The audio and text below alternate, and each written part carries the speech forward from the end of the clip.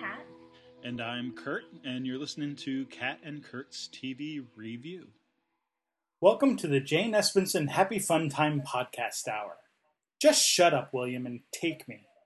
This week we're discussing Season 7, Episode 8 of Buffy, Sleeper, and Season 4, Episode 11 of Battlestar Galactica, The Hub. As always, we suggest you watch the episodes before you listen to the podcast. Also, if you haven't done so already, you may want to listen to our first podcast to get an idea of our methodology. All right, Jane Espenson. Woo-hoo! All Espenson, all the time. I'm so excited that this worked out. She is the patron saint of our podcast, whether or not she knows that or approves of it. We almost certain she does not know of it. I don't think she would have anything against it, but I don't know her. No, but she seems like she's tweeted at me before. I mean, that's sure. No, she's a lovely person. And I mean, there's the thing of she's been involved at least to some, even if only peripherally, to every single show that we've discussed on this podcast. But also, like, I don't think that there's just the novelty of that. Like, I genuinely think she's one of the best writers of any of the shows that we've talked about. Like, I think she could easily be at the top of any of those shows of best writers that they have. And then the fact that she's as prolific and varied as she is and has worked on so many different things just makes her a perfect candidate to track across all these different years and seasons and everything. And so it is fun that these are kind of lining up the way that they are. And so, I mean, right, not just that, but like the type of writing she does, like the way that she takes characters, like, for example, Jonathan, who she didn't create, but she kind of made. You know what I mean? Like Jonathan as a character technically existed before Jane Espenson started writing on Buffy. But with like episodes like Superstar and like Earshot and those types of episodes that just really built up the character a lot and gave form and substance to that. And I feel like that's what she does like all the time. You know, whether the character's more obscure sort of character, who's in the background, or some of the more prominent ones, like she does stuff with Baltar's character in this episode that's totally Baltar, but has never been done before. Like, that's the type of stuff that she does, like his proselytizing a centurion. Totally something Baltar would do. Nobody else would have thought to do it, though. And that's the kind of thing that I just feel like she does and kind of gets in there and just is like, it's like The Last Battle with C.S. Lewis, where like it's more real than the real world, like kind of thing. Like she writes characters that are more real than the real characters, if that makes sense. Like that's a weird way of saying it, maybe, but that's kind of the type of thing that I think of in how she characterizes characters. And it's the use of humor too, which is it has such a signature, that like, I don't know quite how to articulate like why her jokes are funnier or different than anyone else's, but it's things like you mentioned, like the proselytizing a centurion, like that's funny. But then even using humor to put like the Rosalind Baltar rivalry is very well established at that point. Like you said, it's not like she made that up, but she makes it funny in a way that it has been before, but there's something about having them just bicker over how to yell at the Cylon that is just like, a particularly Espensonian spin on that dynamic, but without taking away the tension between them. She's also like bringing out the kind of humanity and pettiness of their rivalry and everything. That they have to argue even over petty things like who's talking to the Cylon better, even though neither of them are doing a very good job. So there's just things like that. It's that use of humor that, you know, I mean, obviously coming from the Whedon shows, those are kind of steeped in humor to begin with, but hers have a particular quality that seems unique even within that Whedonverse. Sure. And then writing for Torchwood or BSG, which maybe are a little grittier, she still brings that humor, but without it ever being like gimmicky. It's never like, oh, she's the comedy writer who writes the silly episodes. No. Like sometimes her episodes are silly, but they're never not also truthful or tense or scary or whatever else you want them to be. Yeah, no, I definitely agree. And I was just, like, as you were saying that, just even thinking back to our recent conversations about conversations with dead people, right? Like, where, like, she wrote the Dawn scenes primarily. And, like, there's some really, like, not funny stuff that happens to those. Now, there's some funny stuff, too, like, in the beginning with her dancing around and, you know, listening to, like, the mariachi music and, like, blowing up stuff in the microwave and the escalating smashing of things and all of that. But like I mean, there's some really scary, freaky, and poignant like stuff that also goes down. So it's not like she's, and the blending of the two. It's the way that the humor of bashing up the house turns into a horrific thing. That like that one action sort of straddles the line between both really upsetting and also kind of hilarious at the same time. From like normal teenager hijinks to supernatural, freaky, you know, fighting for her life presence. And her mother's soul.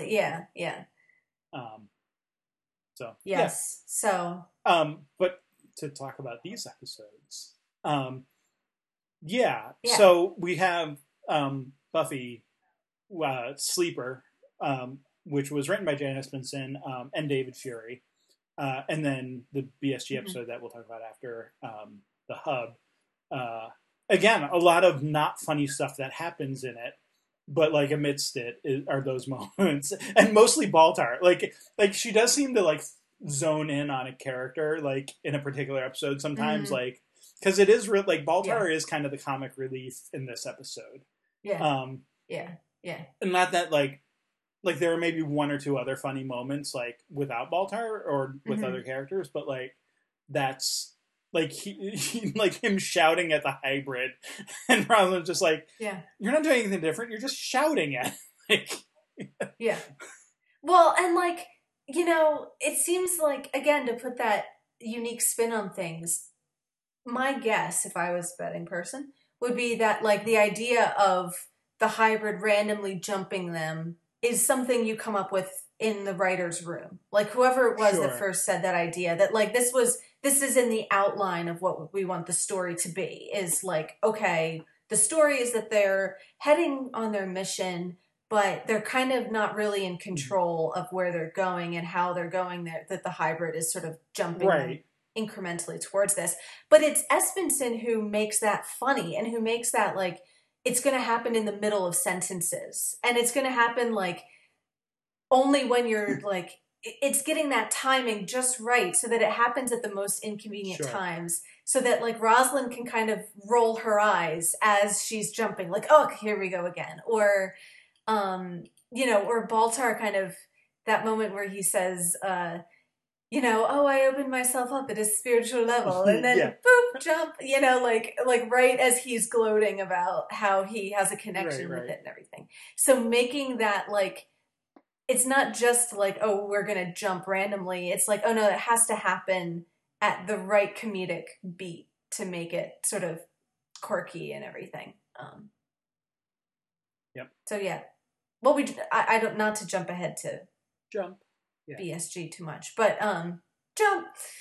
Although that would be appropriate. What if we just like screamed jump randomly and like went to a different spot, talked about like whatever outline, in whatever order? That would probably not make for very interesting podcast. Although it might be fun to kind of it could be our most interesting podcast episode ever. I'm just saying. Let's not do it though.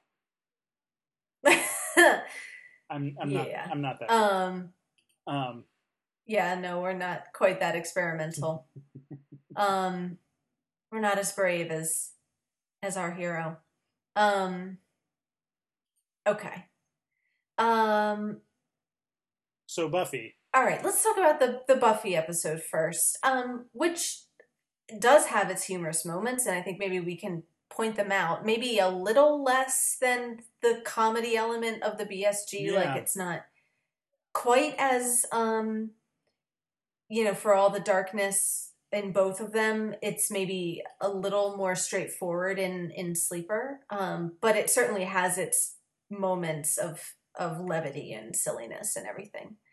And it's actually very focused. I kind of realized while going through the notes, apart from the little bit with Giles, which we're going to talk about at the end, it's very much Spike centric. You kind of mentioned honing in on a character, and that's like literally what this episode does. Is everybody else's sort of characters are revealed in relation to Spike or the plot that centers around his actions and everything. So we can kind of just go through it in order, I think, and take it sort of along his journey. So yeah, it's following straight after the previous episode, which she also had a part in, which was Conversations with Dead People, and Buffy's, what Holden told Buffy about Spike being his sire. What was the word? The word that you used? Oh yeah, sire. So yeah, and we saw at the end of that him biting a girl and like kind of reveling in licking the blood off his fingers and everything. So kind of back to his old Bloody William ways. So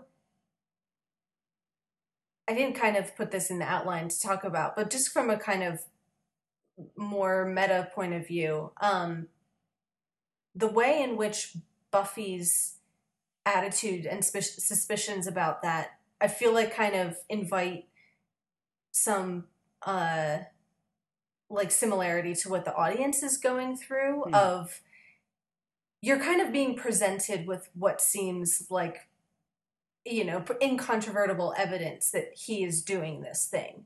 Like it's not just that Holden plants a seed and whispers something in Buffy's ear. It's like we, the audience, see the whole scene of Spike meeting a girl and chatting her up and walking out with her and walking her home, and then you see him kill her at the end. So it's kind of, that makes it a lot harder to discount what Holden says as just a lie or a misunderstanding or something. But at the same time, I think you want, at a certain point, you want to be with Buffy and think, well, there has to be some explanation. Like, whether it's because he has the chip, or it's because he has a soul, or it's just because you start to like him a little bit despite yourself. You don't, like, you're kind of waiting for that other thing. What is it that's going to explain this and make it, if not okay, at least understandable, that they can't just be as straightforward as he's back to being a full-blown vampire. Which there is, like, in the end, like, kind of, you're expecting there to be some ulterior explanation, and there is, but there's still that sense of you're kind of with Buffy in the moment. Whereas, like, Xander, you've said, is, like, if he's consistent about anything in his entire story, it's his feelings about vampires and about Spike and Angel and how they're evil and dangerous and not to be trusted, and how many times do we have to learn this lesson, and it's always the same, and that's his kind of story, and he's sticking to it. And again, like we've said, like, that's true too. That's kind of, even if there isn't more to the story than we realize, it's also true that Spike is behind these murders. So Xander's point is kind of equally well taken as much as Buffy's. So it's an interesting kind of reflection of I think playing with the audience expectation of you're being shown something that seems to be true, but you're also kind of waiting back with your arms crossed, going, okay, I'm waiting for how they're going to get out of this. How is Spike not going to end up being fully responsible for these things that he's doing? Yeah, and so in that note, I mean, it almost becomes sort of a noir type episode in a way, right? Like it's trying to figure out who the murderer is, and how it's done, and what room or whatever, or like what location, like all of that. Sure, a little of a whodunit kind of. Yeah. Or as much of a howdunit as anything else. Like, if you're kind of shown that it's Spike in the beginning, it's more a question of, do you believe the evidence of what you're shown, and reconciling that with what we know to be true of his character? For the viewer, for sure. Like that, right. Like, for us as viewers, right, we know that Spike has bitten the woman, and kind of, if we believe that Holden was not lying, which I guess, isn't necessary. Like, we don't necessarily have to believe that. Like, Xander seems to believe it, and Buffy does, but also, like, there's also a part of us that maybe is like, well, maybe there's a lie going on here. Like you said, like, maybe there's not, maybe we don't have enough evidence about exactly what's going on to really know for sure. So, I could see people not believing Holden up front, or at least not taking a vampire at face value, which is kind of Buffy's point, right? Or Willow's point, and Spike as well sort of makes that argument. You have a lie from, a pile of dust, right? Like, that's what it amounts to, is you have a vampire telling you something, and it wouldn't be the first time a vampire has lied to Buffy, or to anyone. So, right, and Willow is very much like the kind of disinterested voice of reason here. Like, she doesn't have the strong feelings one way or the other that Buffy or Xander does. She's kind of the one sitting back from a more detached point of view, going like, well, maybe we shouldn't trust what anybody tells us, because we know there's this big bad spirit that's trying to manipulate and deceive us, and it's going around telling people things, so we probably shouldn't be too quick to trust anything. On the other hand, she's also saying, just because the spirit is evil doesn't necessarily mean that it is lying when it says things, that it can say things that might be true. Like, it might be a threat about what's coming and be perfectly honest about what's coming, and just kind of trying to scare us, right? Or, and maybe it's not, or use it, or to use that fear to influence us or whatever. So even if Holden was not Holden, doesn't mean we can't believe everything. It really, she kind of ends up in a place of, it neither confirms nor denies what you're told. Like, it could be complete lies, it could be the absolute truth, and right now there's just no way to know. Well, and I mean, you get Xander being the, he's the one who, like, talks the talk of objectivity, but, like, clearly isn't, right? Like, we know him well enough to know that he's not actually objective. He's just using the language of objectivity, but, like, only insofar as it, like, supports his own beliefs about Spike. Sure, right. Like, his of Buffy saying, "I'm not saying I don't believe him," and then he says, "Well, you just don't want to," and it's like, sure, but, like, also, like you're saying, the same goes the other way around. That Xander is also quick to believe in anything that confirms his opinions about Spike. Now, that doesn't make him wrong either, but he is going to consistently fall on the side of suspicion, right? As consistently as Buffy falls on the side of giving the benefit of the doubt. So maybe, like, the facts are the facts, but the way he interprets them is always going to be a particular way.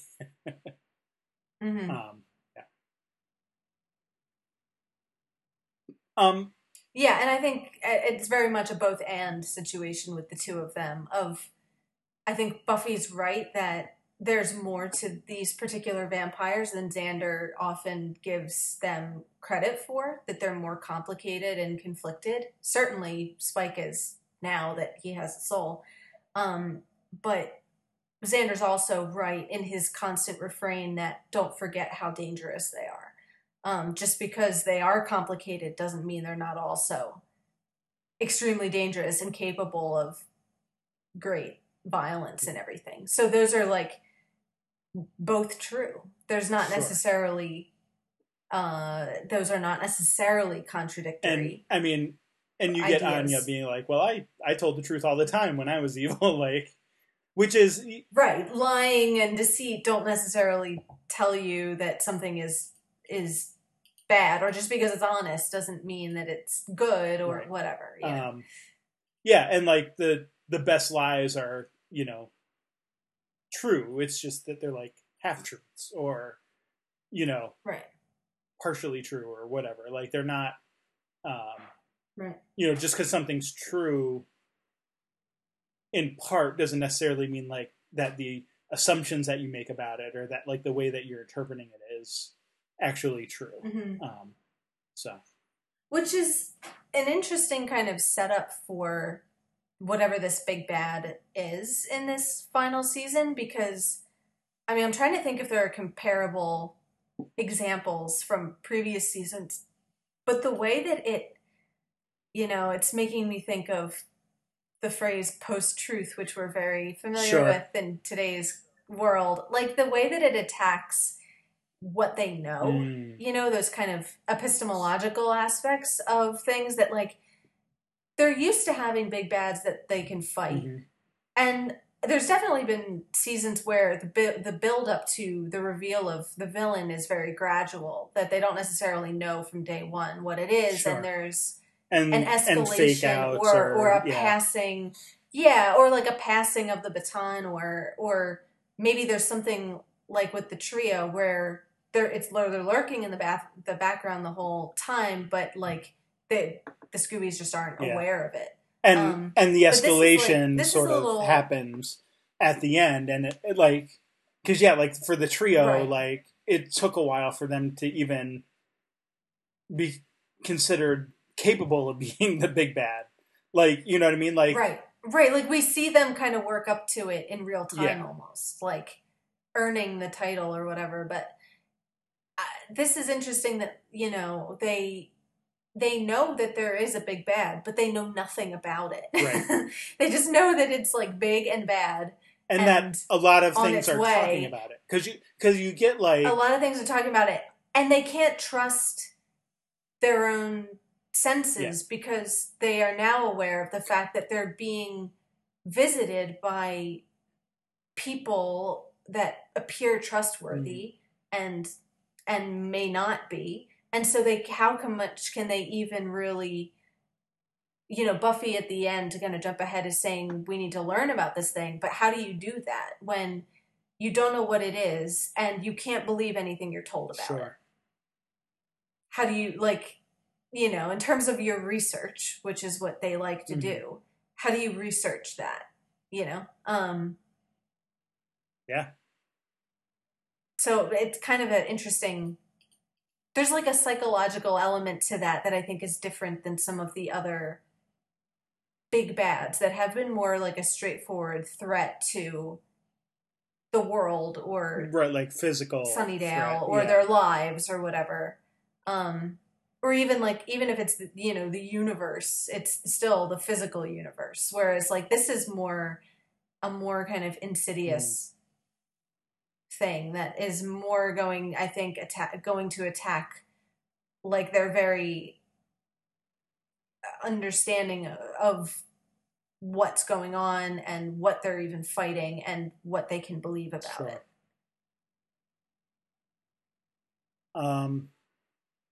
Yeah, so we did actually end up jumping we just didn't say jump when we went from place to place.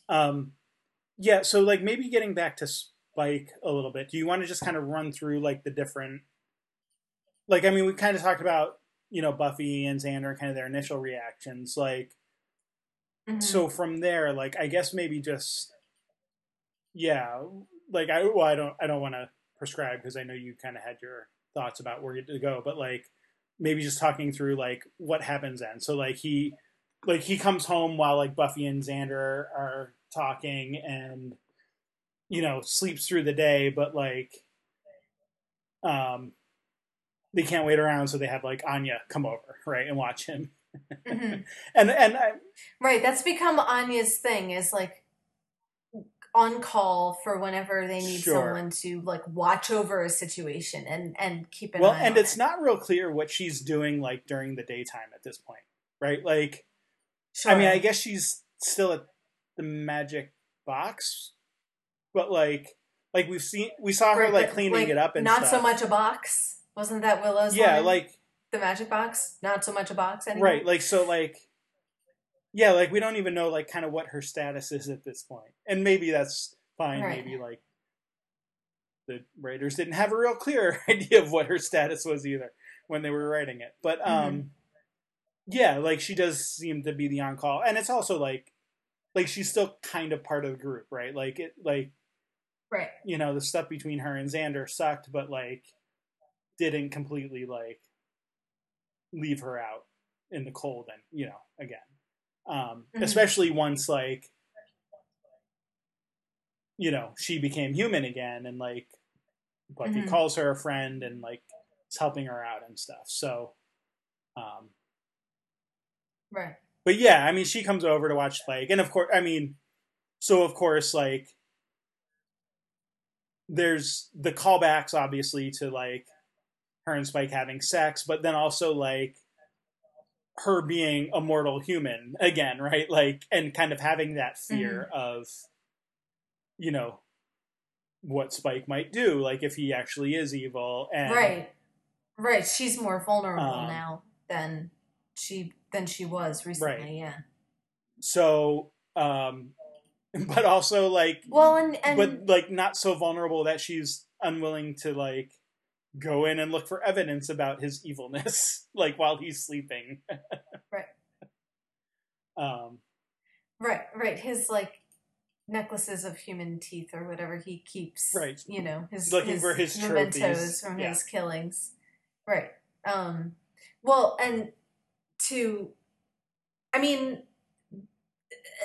the thing with Spike is funny, of like he catches her and she kind of improvises poorly, although he kind of does seems to buy it to a certain extent, that like, oh, she's here um to pay him a visit and Mm-hmm. everything. um but like you also kind of get that that's like her excuse of like Sure. why she's snooping around in his bed and everything.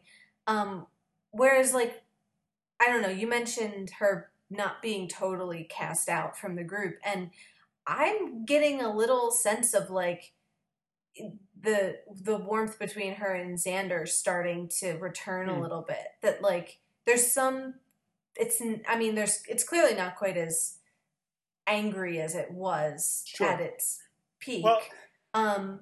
And but there's even a little bit of that flirtiness there, of she's like, "Oh, if I get vamped, I'm gonna bite your ass," and he says, "Wouldn't be the first time." That like sure. that's like that old like kind of teasing flirtation banter that they used to have.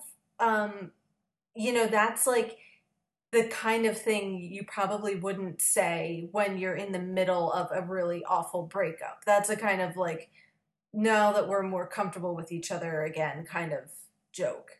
Yeah. Um, which I guess is, I mean, having the scene with her and Spike only highlights that. Like the last time she was alone with Spike, things with Xander were, at their Mm-hmm. worst. And now here she is again, but everything is kind of light and funny in a way that it Yeah. wasn't. Well, It kind of shows how like how much it's and changed that's, I since mean, that point. there's also a little snide remark from Xander about that too. Like, you didn't mind Right. being with him before, like, um, Right. yeah, yeah. I mean, I don't think I disagree. Like, certainly, I think the end, like the episode, um, where Anya becomes human again, and takes back. I forget what the name of the episode is off the top of my head now. Kind of at the end of there, like I do feel like there is that moment of reconciliation between them, and not that like everything's perfect and hunky dory necessarily, but yeah, like I mean, there at least seems to be a friendship to a certain degree. I mean, and that doesn't even mean that like the things they may have said or done to each other or about each other don't still hurt or whatever, but like I don't know, I feel like when like there is a point where like if you get into a really big argument with someone and then time goes by and you can kind of get back to like a little bit of that. And um it is interesting because they weren't friends before they started dating, right? Like it was like she stayed in Sunnydale because she was interested in him after becoming human the first time, right? Like that was like that was the thing, was like she tried to get him to run away and leave during the apocalypse and all of that, and he said no, and so she stayed behind, and then they like right started dating. And so like it wasn't like they were friends or anything before, so it's not even like there's a lot to build on there. But yeah, it does seem to be that they're getting more comfortable with their being apart, at least. And so like the other piece of it that actually I remembered thinking about it while I was watching it, but I mean, I don't know how much to make of it, but it's also like she's in Xander's apartment and Spike is staying there, just like lounging and reading and stuff, and Spike doesn't question that. So like I don't know how much, like, is that just like an oversight of the writing, which I don't want to say it is because it's Jane Espenson, but like, is there like, is it just like, oh well, we needed to have Anya there, so we're just going to kind of ignore the fact that like maybe rational people should question why Anya's in her ex-fiance's apartment, just like sitting in a chair reading when Spike leaves. Or you could just say like Spike just doesn't really care that much about Xander, so like he's not gonna like question it either. Like he doesn't really care what Anya does and Xander and all that. So maybe there's that aspect to it. Or like I mean, is she coming over from time to time and hanging out? Like is there like more behind calling her over to watch Spike, as far as like occasionally she'll come hang out in Xander's apartment and whatever. I mean, we don't have any evidence of that, but it does seem weird that like Spike seems perfectly okay with her just being there and doesn't like really question it at all. Especially after like just having tried to like seduce him, kind of. Right. Well, and I was going to say, like, is he kind of figuring out that they're keeping an eye on him, and he's chalking it up to that? But then, like, no, he kind of does seem to buy the like her seducing him thing. So, yeah, I don't know. It didn't occur to me, but that might be the thing you only notice after you've watched the episode like 10 times. Which I have, but yeah. Yes. I mean, over many years. Sure. But yes. Yeah, no, I mean, it didn't occur to me until just this watch. So, like... Yeah. Yeah, maybe that's true. And it also might be a factor of, like, yeah, just the nature of our podcast and going slowly through these types of things. Sure, you pick up on those little, like, plot issues and stuff, plot holes. Anyway. So, yeah. So Spike leaves, though. Spike leaves. And we see him doing the things that he's so adamantly denying that he's doing, goes straight to the bronze, picks up another girl. We get a bit more this time of that, the the big bad spirit is appearing to him and egging him on somewhat, or it's not quite clear until later when you kind of realize he has no memory of this, that it's going on, but there's either no memory like of this. some sort of manipulation or of this place.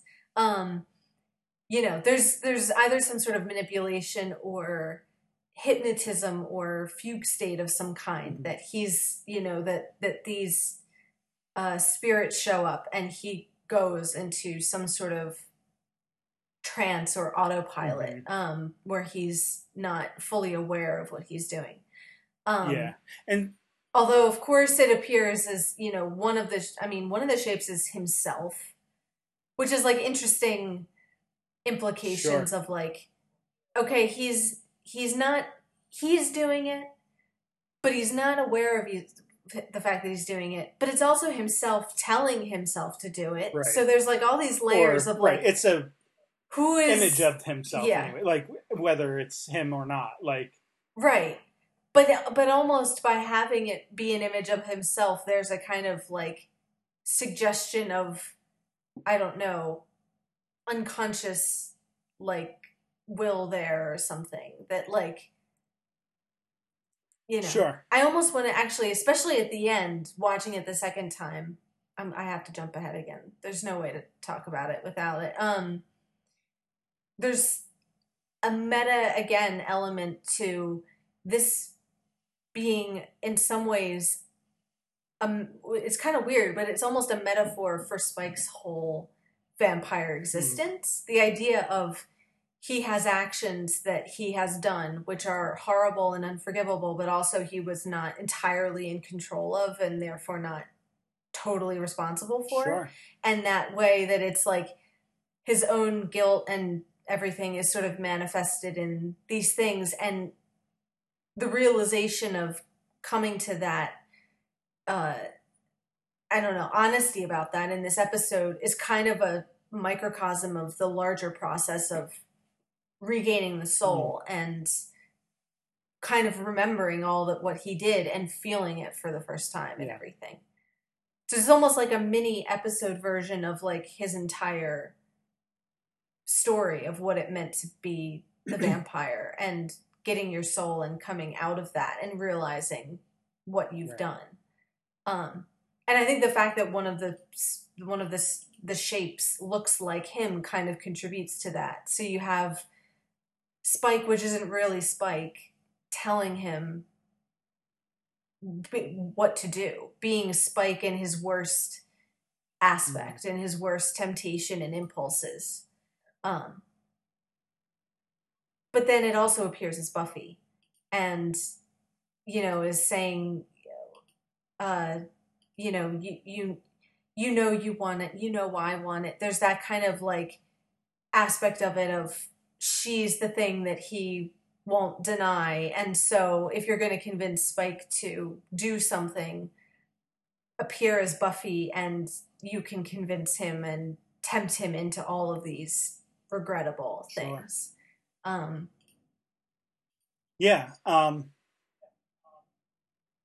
I think all of that is true. Yeah, and so even like you said, him appearing to, him seeing a vision of himself, whether it's himself or not. I mean, it has those shades of Rosalind. If you're my subconscious, I've got to say you're a little full of myself, right? Like, I mean, we don't actually know. Like, is it his subconscious? Is it something else? I mean, seems to be not unsimilar to some of the things that manifested to other members of the Scooby Gang, right? Like last week. So, I mean, that seems to be maybe one direction we could look.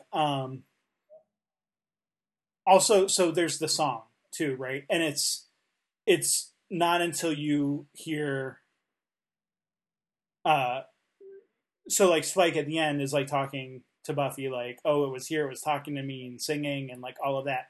Like there's, I don't know how much this comes out when you haven't watched it 10 times like I have, but like definitely the song is like a trigger, right? Like that's that's what it's meant to be anyway. And there's sort of I don't know if this was like intentional or if it's just kind of the way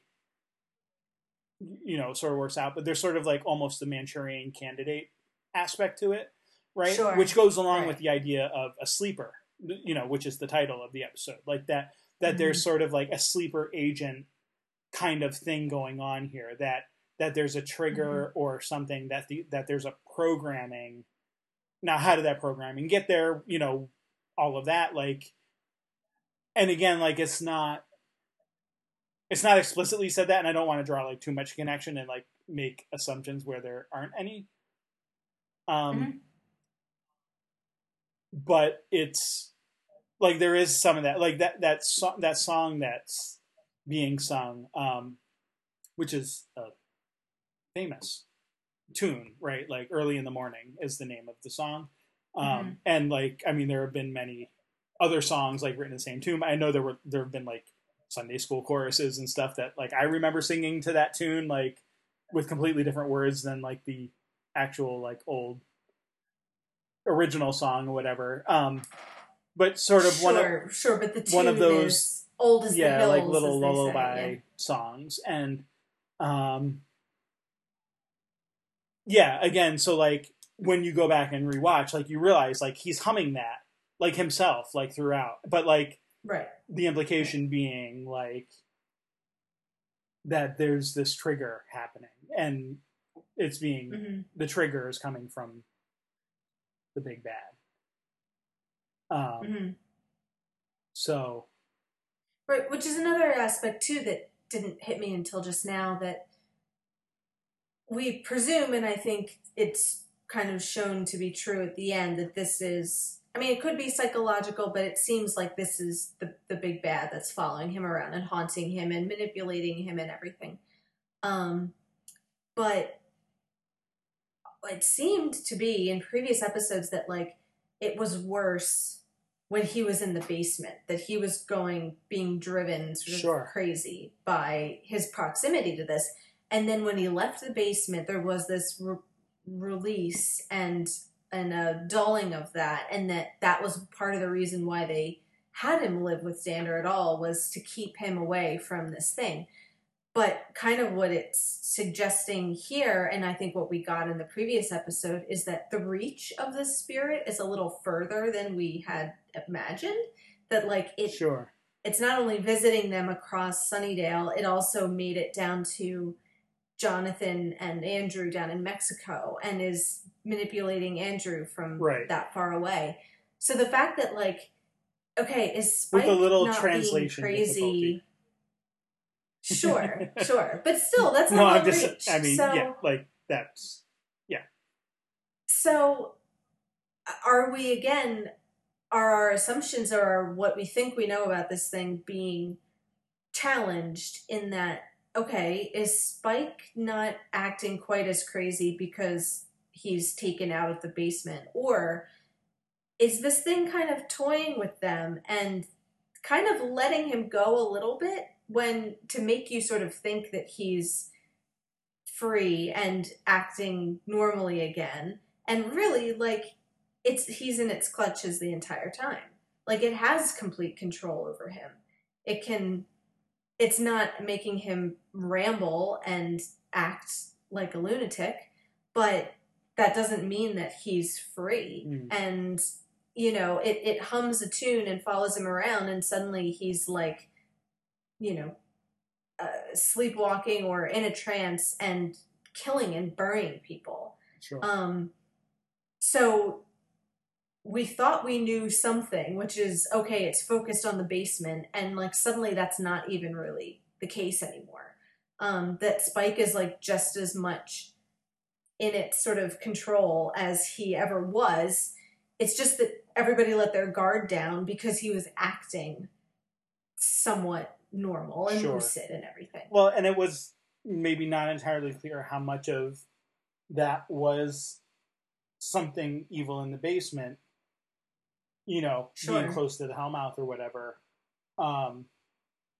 or just the process of regaining his soul, right? Like, going through that realization of all the evil things that he did, like you said, because I mean, we've had that from Angel too, right? Like that, like he still sees the faces of all the people that he killed when he was Angelus.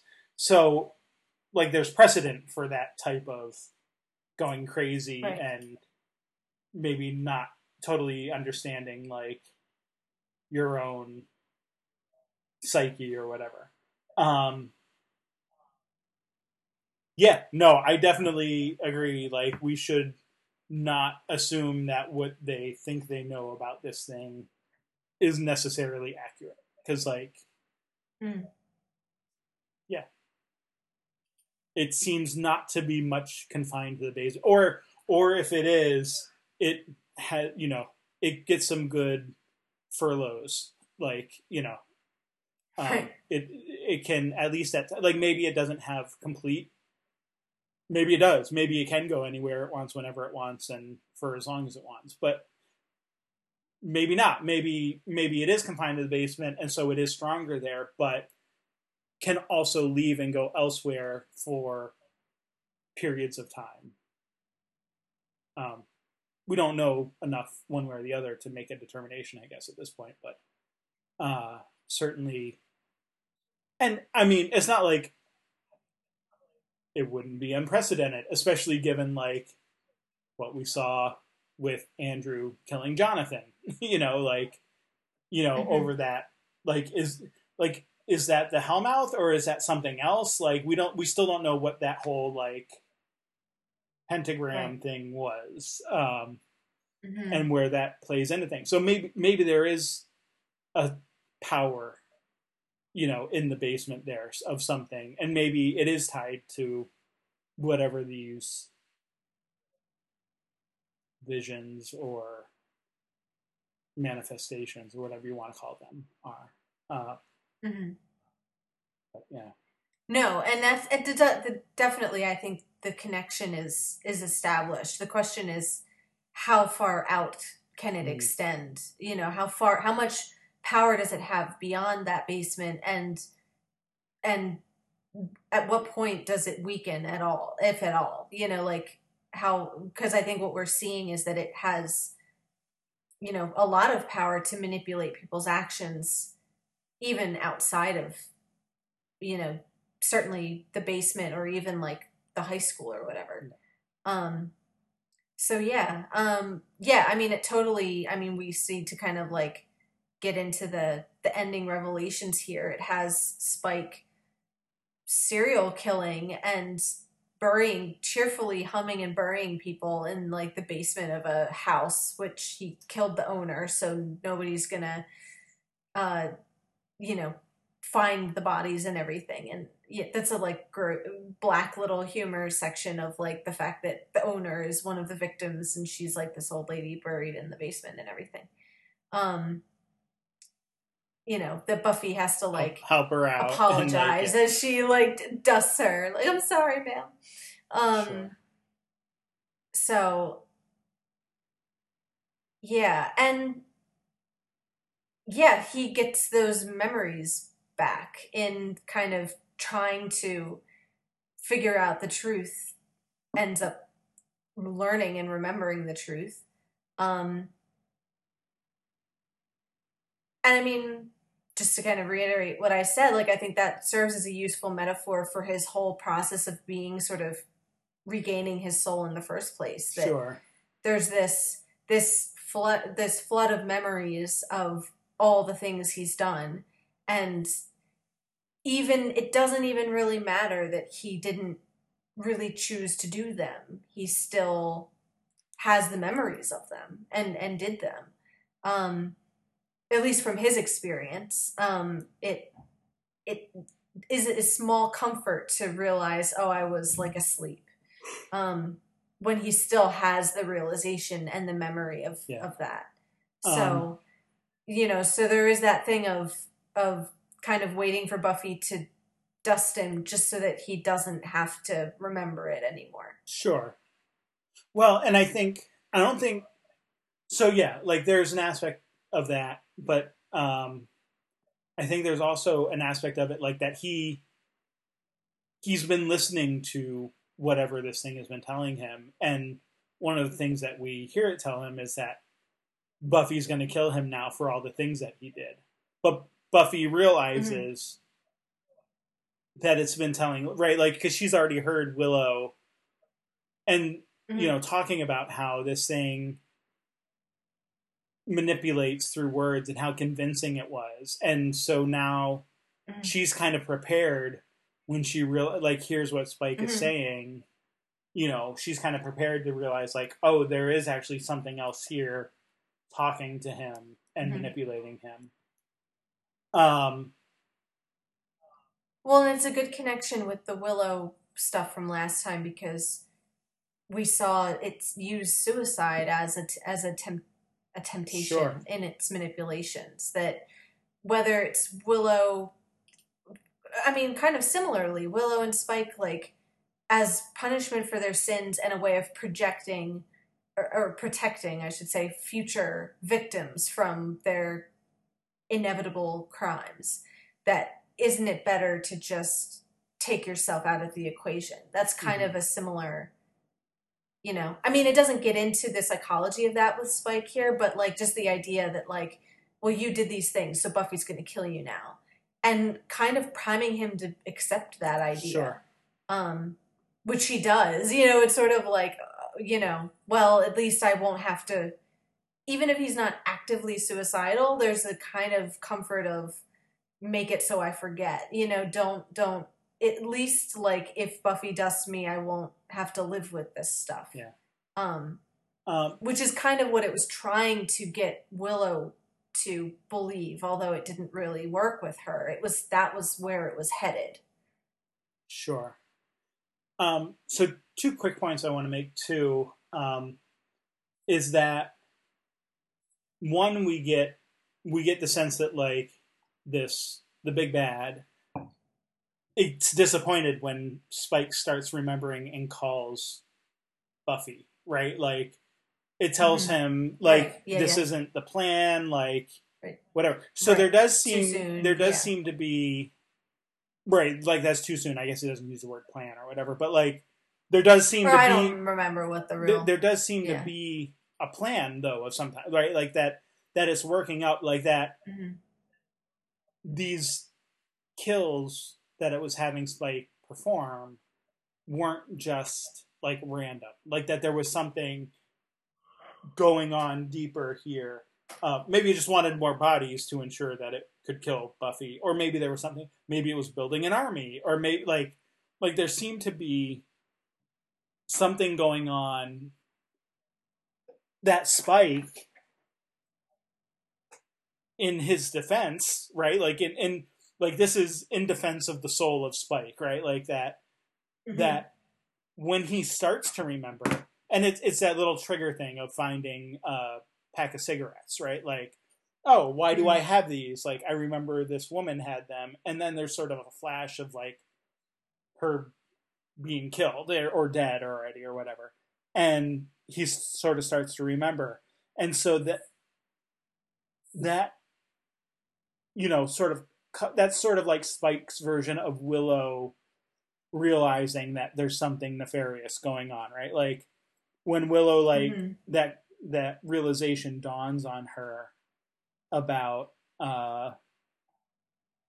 like, the Cassie manifestation was like, oh, what happened? Did I took it, like, one step too far, right? Well, and maybe shouldn't have suggested the suicide or whatever. And so there seems to be something like that here. Like, there's not, I guess there is a fallibility to the bad, whatever it is. Like, it's not perfect. Like, yes, it can manipulate. Yes, it can lead people to do things. Yes, it can,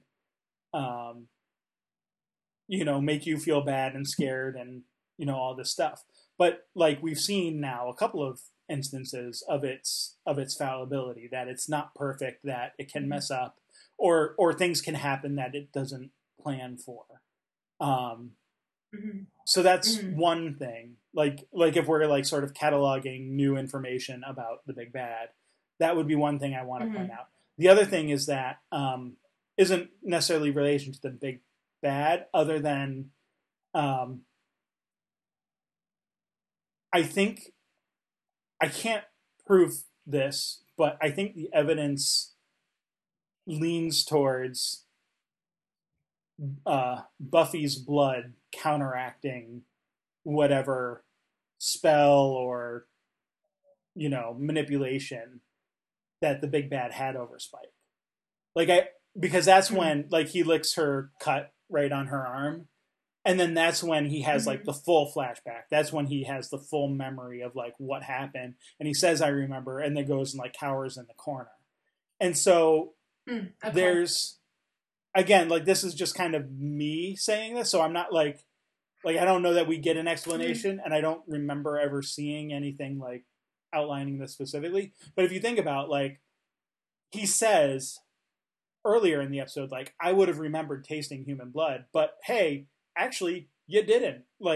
So there's something different about Buffy's blood, and we've seen before that Slayer blood can counteract some, there was the whole Angel Faith thing where she poisons him magically or whatever, and he has to drink Slayer blood and all of that.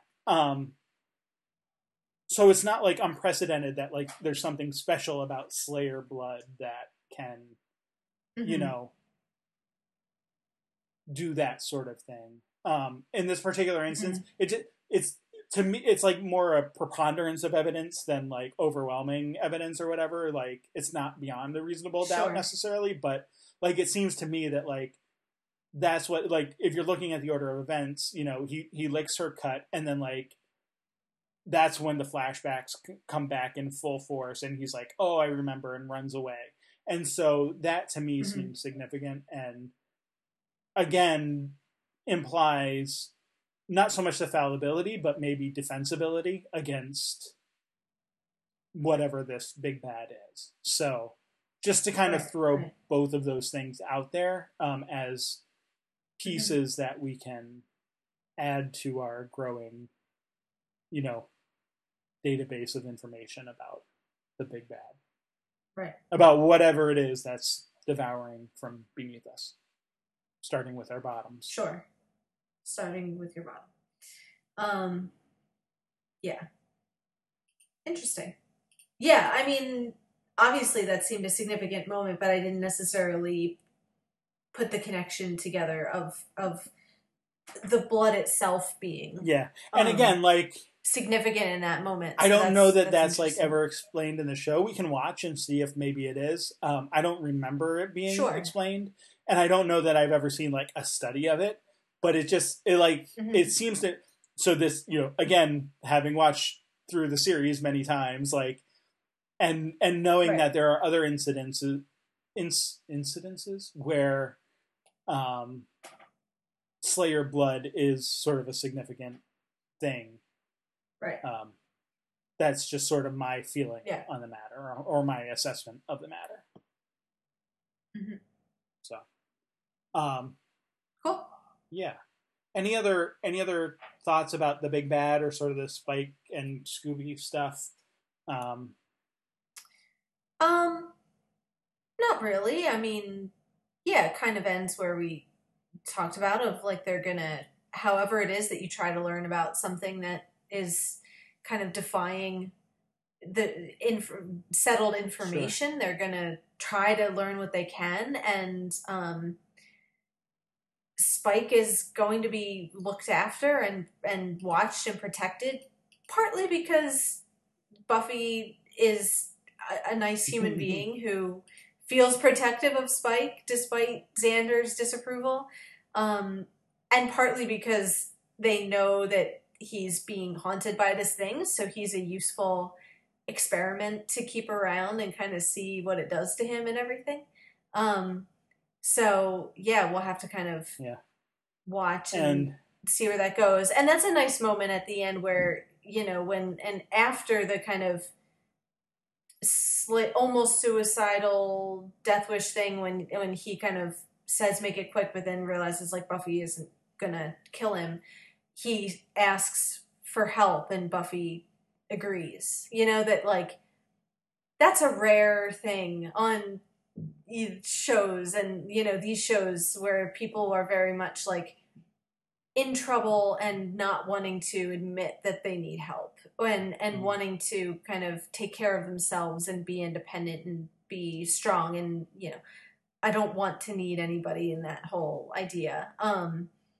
To have like just that kind of moment of, will you help me? Yes, I'll help you. You know, I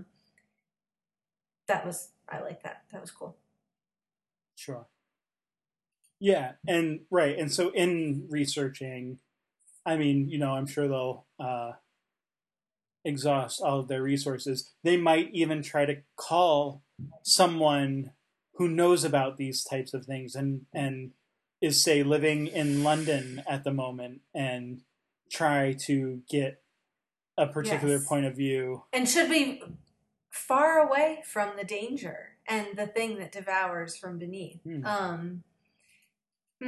But whether or not this big bad is connected to what's going on in England, there are things afoot in England too. That's not just it's protected idyll.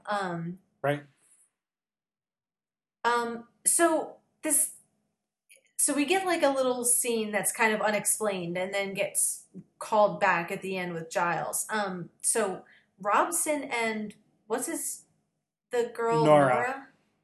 Yeah.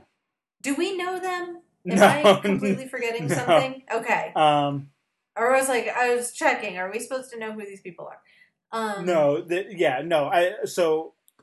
I mean, Giles knows there's them, two, but we're not supposed to. There's know two little scenes, right? One in the beginning, but after the opening credits, which I thought, like, just structurally, right. I thought it's not was quite kind of the weird. like cold open. Like, it seemed like yeah. it might have been better if they had done it before the opening credits, but right, because it fits with all the cold opens of these women being hunted down and killed, and we're still kind of finding out why. And everything. So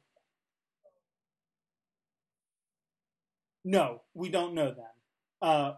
Robson comes in the beginning, and at this point, we don't know his name, right? He just comes in and he calls out Nora, and then sees her like on the floor and dead, and then gets attacked, right?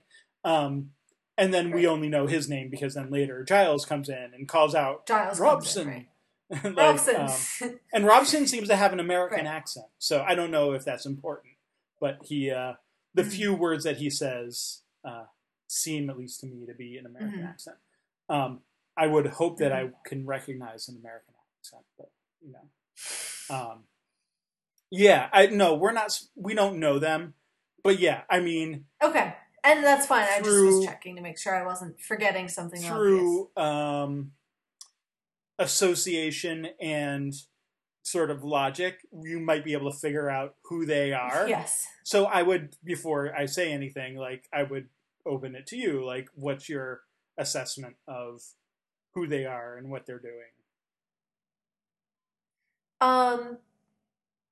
Well, who are the kinds of people Giles knows? I mean, we know about the coven that was helping Willow, but that seemed to be a primarily like women-centered and led. This does not seem nearly hippy-dippy enough to be a coven. No, we're like matriarchal enough. So if we're going with a patriarchal relationship, is this another Watcher? Is this his Slayer in training? Maybe. Those are other kinds of people that Giles knows that tend to have like older male mentor and young female protege kind of relationships. And that kind of goes with at least the speculations of those other cold opens of these are women who have, you know, are maybe in the list of slayers, potential slayers for the future that are being attacked by these robed figures.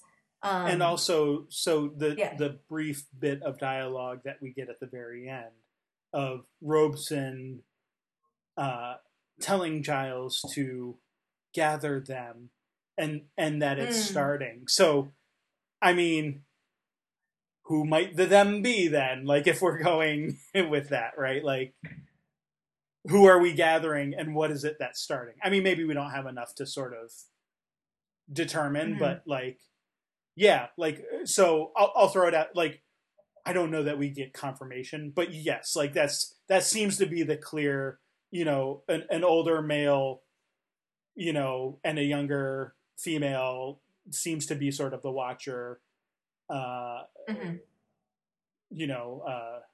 Slayer dynamic. Although, obviously Buffy's the Slayer, or well, I guess Faith is technically the Slayer at this point, if we're assuming she's still alive, which she hasn't died on screen, so she must be, right? Like, yeah, I'm assuming she's still alive. Yeah.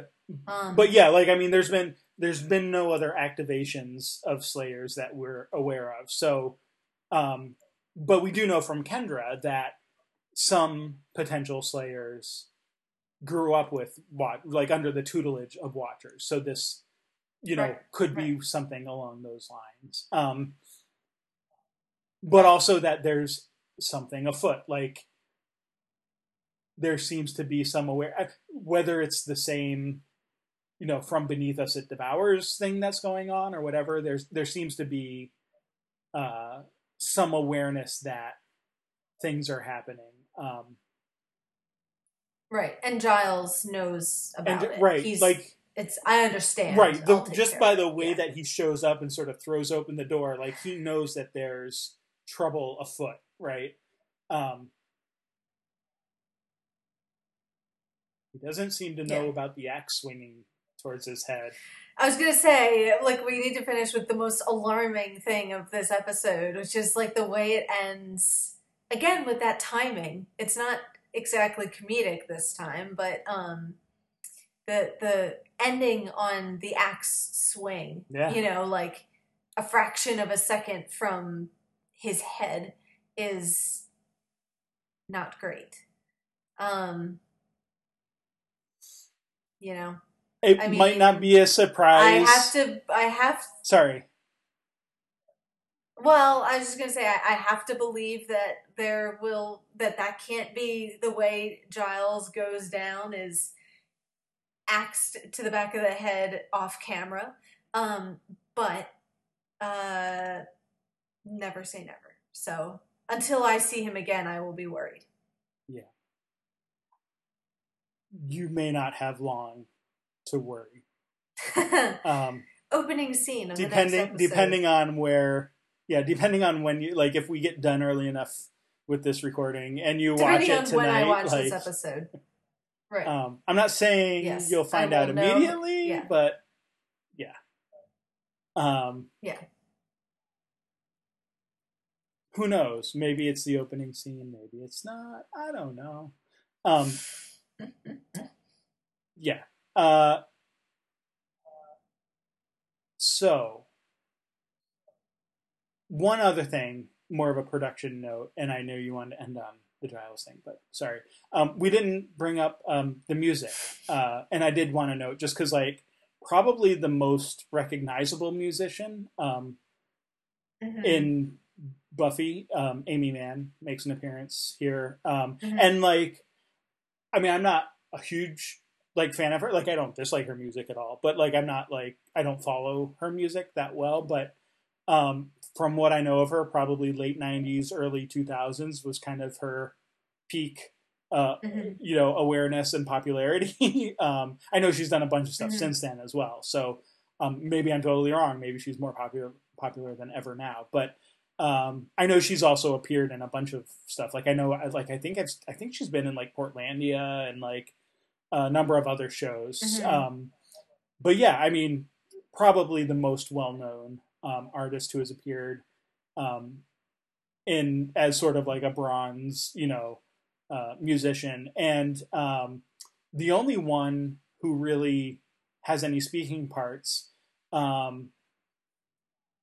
Although I saw that on Wikipedia, but, like, what about the female werewolf there?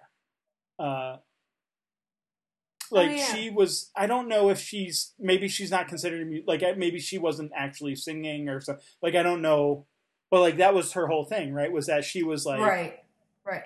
the singer of the band, and then like was Right, whatever. So right. maybe she wasn't. Maybe that Right, maybe actress, they're not counting her as a musician. right? Maybe that actress Yeah, wasn't yeah. actually singing. Maybe it was like overdubbed or something. I don't. I'd have to go back and look at that, but that's at least what Wikipedia says. So don't hold me to that.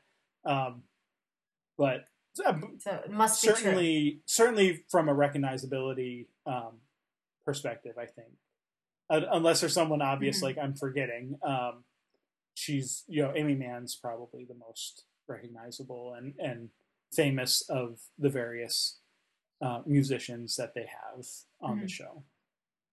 So just wanted to at least mention her there. Yeah. With that said, though, let's move on to BSG.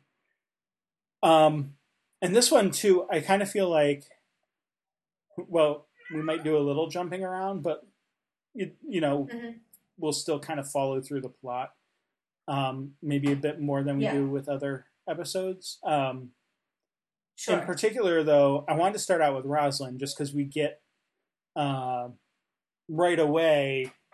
Well, I mean, you get like the opening, like last time on BSG, and then you get the jump, right, which is like the reactionary jump when Natalie gets killed. And you immediately go into Rosalind has this sort of interstitial, mid-jump projection thing going on. I don't know that there's like we can talk through like maybe just all of the scenes together. Like I don't know that we need to go like one by one, but like sure. It starts out they're kind of like so first of all it's the return of the priest, right, who died previously. Yes. Whose name I forget. And I probably could have looked it up, but I forget. Elosha. And yes. So we get them sort of walking around, walking around the like deserted Galactica, and I mean, sort of commenting, oh look how big it is when it's empty, blah blah blah. But sort of the big thing, right, is Rosalind going to like see herself dying right on her deathbed. And what Elosha says about the people around her, which is Lee, Starbuck, Adama, and then Doc Cottle sort of standing back. Anyone else in that room? I don't think there is, right? I don't think so. It's just and sort of commenting on like the fact that like she doesn't love them, but they're the closest thing that Rosalind has to family. You've been their president. Watch them try to comfort each other. At least you haven't taken that away from them yet. You didn't rob them of their empathy yet. You just don't make room for people anymore. You don't love people. Is that clear enough? Practical enough for you, Madam President? And just sort of really focusing on, that her role, I guess, or her part as the president, right? Like that she's really embraced, even more so recently than, I mean, initially she was the reluctant president, right? And then but now it's like we've talked about how she's become more authoritarian and more, specifically reactionary to Baltar, but but also like not really caring what anyone else thinks, including Lee, who was one time her chosen advisor, and right. Tori, who was sort of her trusted, friend and assistant, but like now, of course, is sleeping with Baltar and all of that, that goes along with that. Of course, when she finds out Tori's a Cylon, then that'll be even worse, I guess.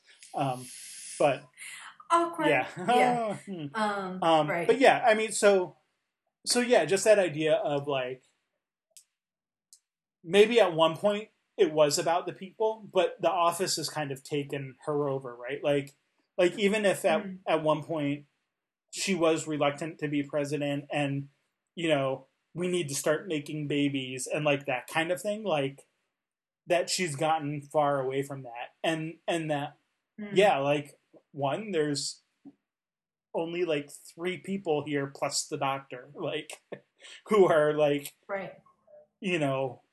Uh, attending her, and even and it's interesting because like later we do get the reference to Elosha being a manifestation of her. So like this is obviously like what she thinks of herself, right? Like that she's been drawing too far away, and that even to these people who are like her closest friends, like it's really her office, her official duties that kind of is her link to them at this point.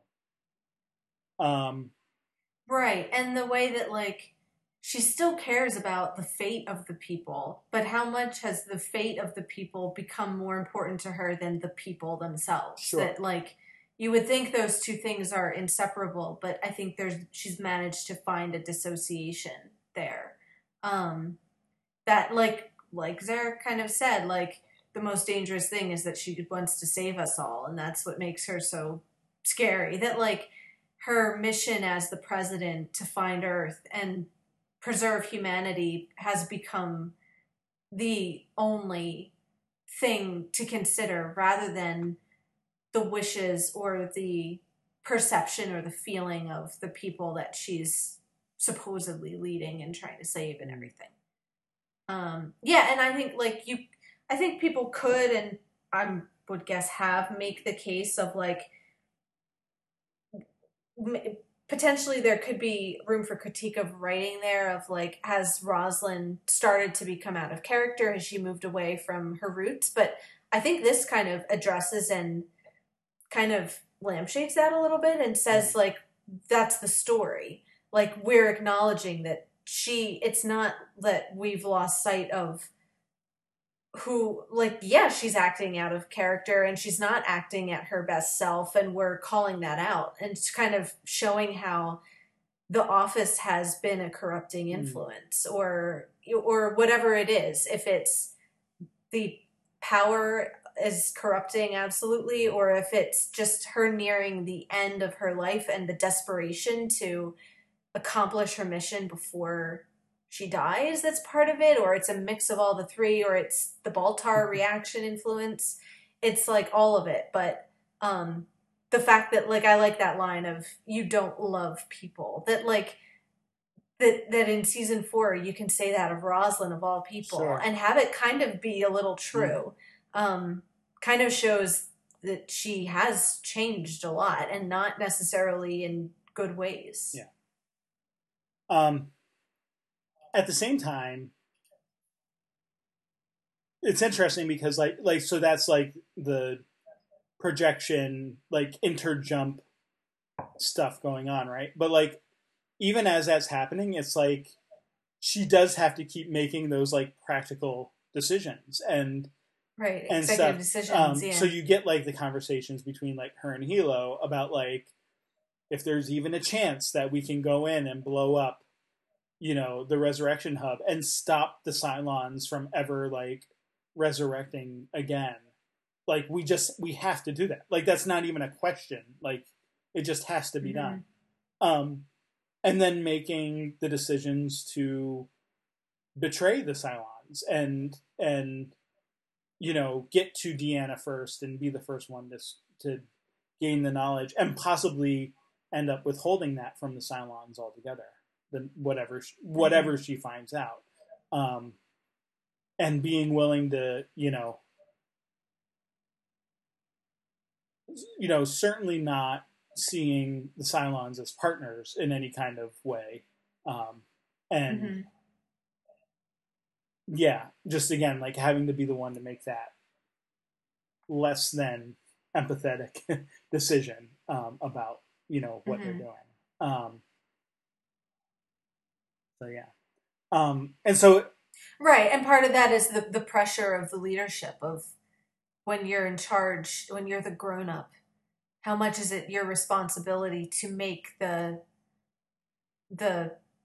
practical, like, Aloysius says it mockingly, but is that practical enough for you, Madam President? But like, she's the president. She has to be practical. Right. Like, that's the whole reason you put someone in charge, is to have decisions made and things accomplished, or at least one reason. Maybe that's not the only reason, but there's that pressure to make the best decision for their mission and for the fate of the people, even if that's the very thing that is distancing her from the people.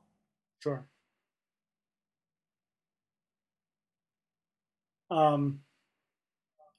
Right. So yeah. So I mean,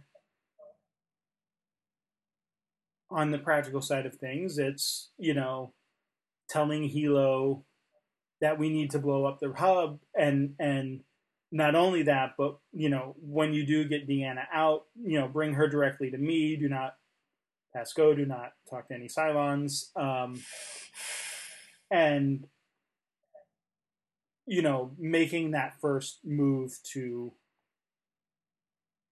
betray the Cylons, which puts Hilo. So like, kind of switching over to him for a minute. Clearly, like, he's uncomfortable with this, and even sort of like calls her out on it. That seems not honest, right? Like, it's like, oh, really, Hilo? Like, I mean, this is naive. Hilo, like, he's pointing out something she doesn't know. Yeah, this is the naive Hilo, which, again, like, if Hilo is like a jack of all trades, he's also like he also sort of fits all emotions at different times too, right? Like, because like, there are plenty of times when Hilo's not the like sort of naive, newbie, soldier or whatever. But like, this is totally you're being dishonest, Madam President. Like, oh shucks. I think my favorite Hilo joke ever is when, and of course this is a Jane Espenson line, is when he says, not the Sharons, not the Eights, and she's like, Captain, you are not married to the entire production line. I just think that like, there is an element of him that, like, he kind of believes that they're like, not just all Cylons are the same, like they're exact copies of each other, but he loves those Eights, sure. And he trusts Athena, and he's, wants to believe this Eight that's sounding like her, and maybe doesn't have a reason not to believe her. So his default is to trust until proven otherwise. And whether you want to call him naive or whether you want to call Roslin cynical, I think his instinct is to be, if not naive, at least idealistic and trusting, sure. And hopeful in he's not a cynical person. He's not a double dealer.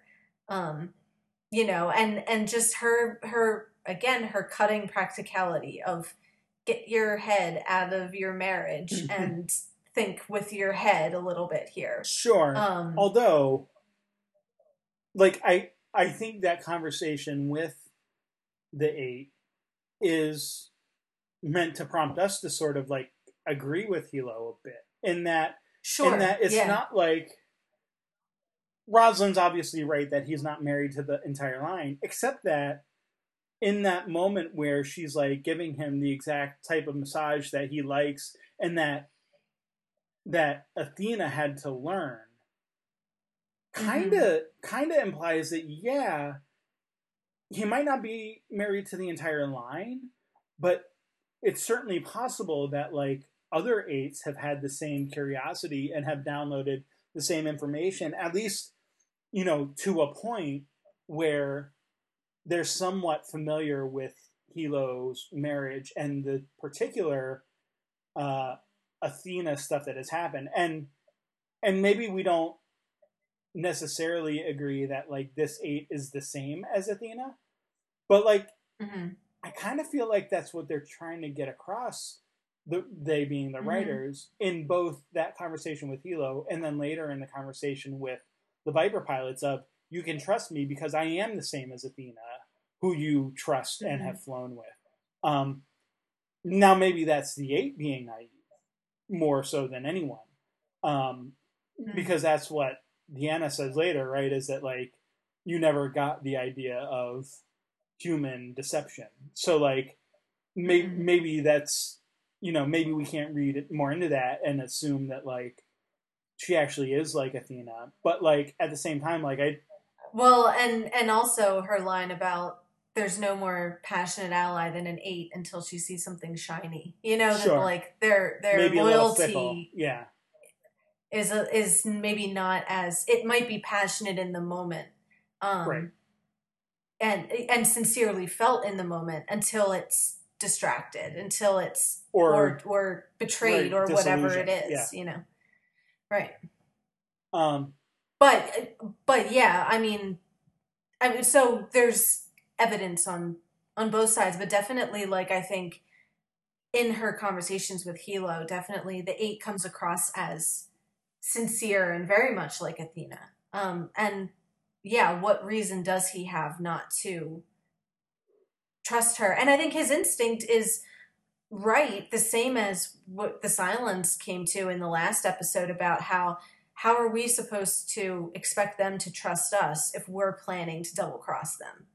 Like, the honesty has to go both ways. And if you expect honesty from them, then you have to return it. Otherwise, of course, they're going to turn because you're going to give them a reason to. And it's going to become this self fulfilling prophecy of you're going to force them into proving the thing that you believe they're going to do. Like there's a case to be made for being honest, whether or not you believe the other side will do the same. Just to kind of lead by example, I guess, maybe.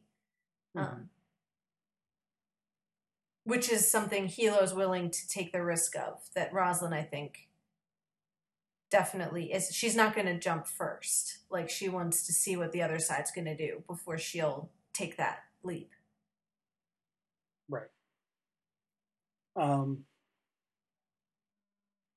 So yeah, so sort of the other Rosalind thing before we kind of move to like the attack and like all of that stuff, is like her and Baltar and the hybrid.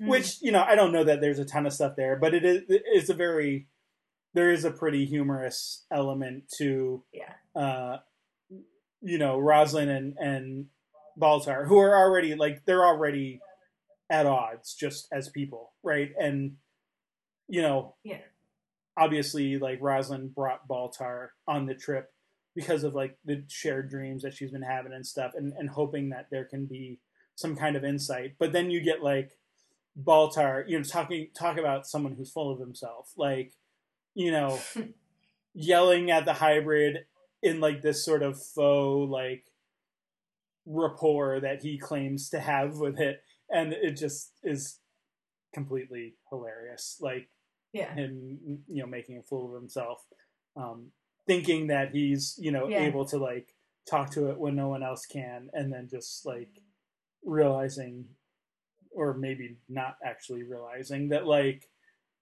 the hybrid just is doing its own thing anyway.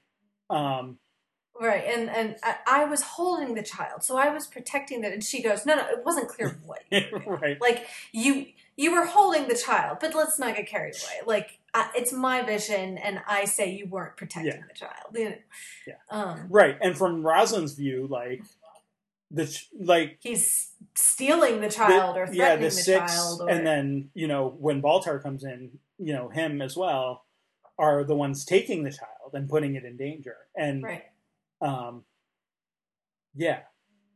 so exactly, from her point of view, that's the opposite of her assessment. Which is which just kind of irritates her, right? Like, you know, this is Baltar, this is what he does. The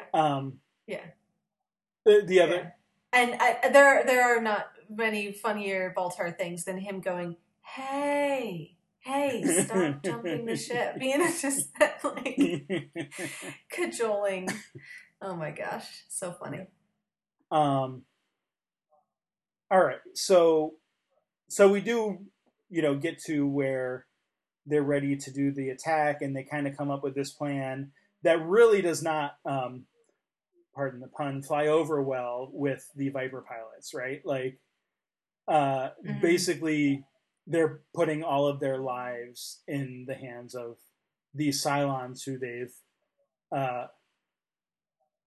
sort of, just like minutes ago were fighting, basically. Minutes being a hyperbole, maybe, but yeah, I mean, there's and understandable too. Like, I mean, this is not an alliance that you would have necessarily thought of back when you had, the sixes, strutting around and like gloating over how they destroyed all of the colonies and that kind of thing. So totally understandable, that the Viper pilots wouldn't be behind this. And you get the eight. We keep calling her the eight. She doesn't have a name, right? Like, we're not given a name for her. We don't get one. No. I didn't think so, but I just figured I'd stop and ask real quick, but I didn't think so. So yeah, I mean, I don't think we need to go into details of like the plan and stuff. But basically, yeah, the Cylons tow the ships, the Vipers, and then like they basically start up when they get closer, so that there's an element of surprise. Meanwhile, over at the hub. Well, when I say one quick thing about the attack, like as far as the plot goes, I think you're right. Like that's straightforward. That's their plan, and it is executed and everything. But the only thing I would add is like just stylistically, kind of how it's done. With the kind of beautiful music that's a little sad playing over it, and the kind of even the shots like are little slow motion and they're orchestrated very, kind of lyrically and there's a kind of beautiful aspect to it. The way that like it's not done as one of these like gritty BSG space battles. It's like this slightly melancholy thing of their kind of, yes, accomplishing their mission, but also I think with the Cylons and Helo present, you're kind of invited to see this as sad, that like, yes, they are giving up their immortality, and there's an aspect of like self-sacrifice to that, and I think the way it's kind of shot and directed adds to that this isn't like a triumphant, right, like, yeah, we won the Tillium refinery sure. And like it's everybody cheers. Like it's not that. It's like this, okay, we're taking out a major we're meeting a major goalpost in our war against these people, but look at the cost of what it means and the lives that it means, and it might be necessary, but there's something kind of serious about it too. Sure. And you get that. So we'll come back to that, because meanwhile, over at the hub, you have Cavil and Boomer waking up Deanna. And there's some chit chat back and forth. You get creepy Cavil, referring to 8 as his, referring to Boomer as his pet 8. Which is kind of true, but that doesn't make it less creepy. It's still creepy. Yeah. True in the kind of, come on, Boomer, wake up kind of way, like ready for her to reassert herself a little bit. And you get Cavil sort of eschewing the idea of like even caring about the final 5 and asking Deanna to be the one to like help bring back together. But of course, like, Cavil he doesn't say it right, but like he says, "I brought you back to heal us, sister, end the shameful war." But like what I interpret that is, and tell me if you think differently, or if there's, you know, whether greatly differently or nuanced differently, whatever. But that to me means the war between the Cylons, not the war between Cylon and human, right? Like, Yeah, I agree. or if Yeah, it's yeah. between Cylon and human, like the way to end the war is help us reunite the other Cylons and then kill all the humans. like that Right, to me seems right. to be what he's talking about. Yeah, yeah.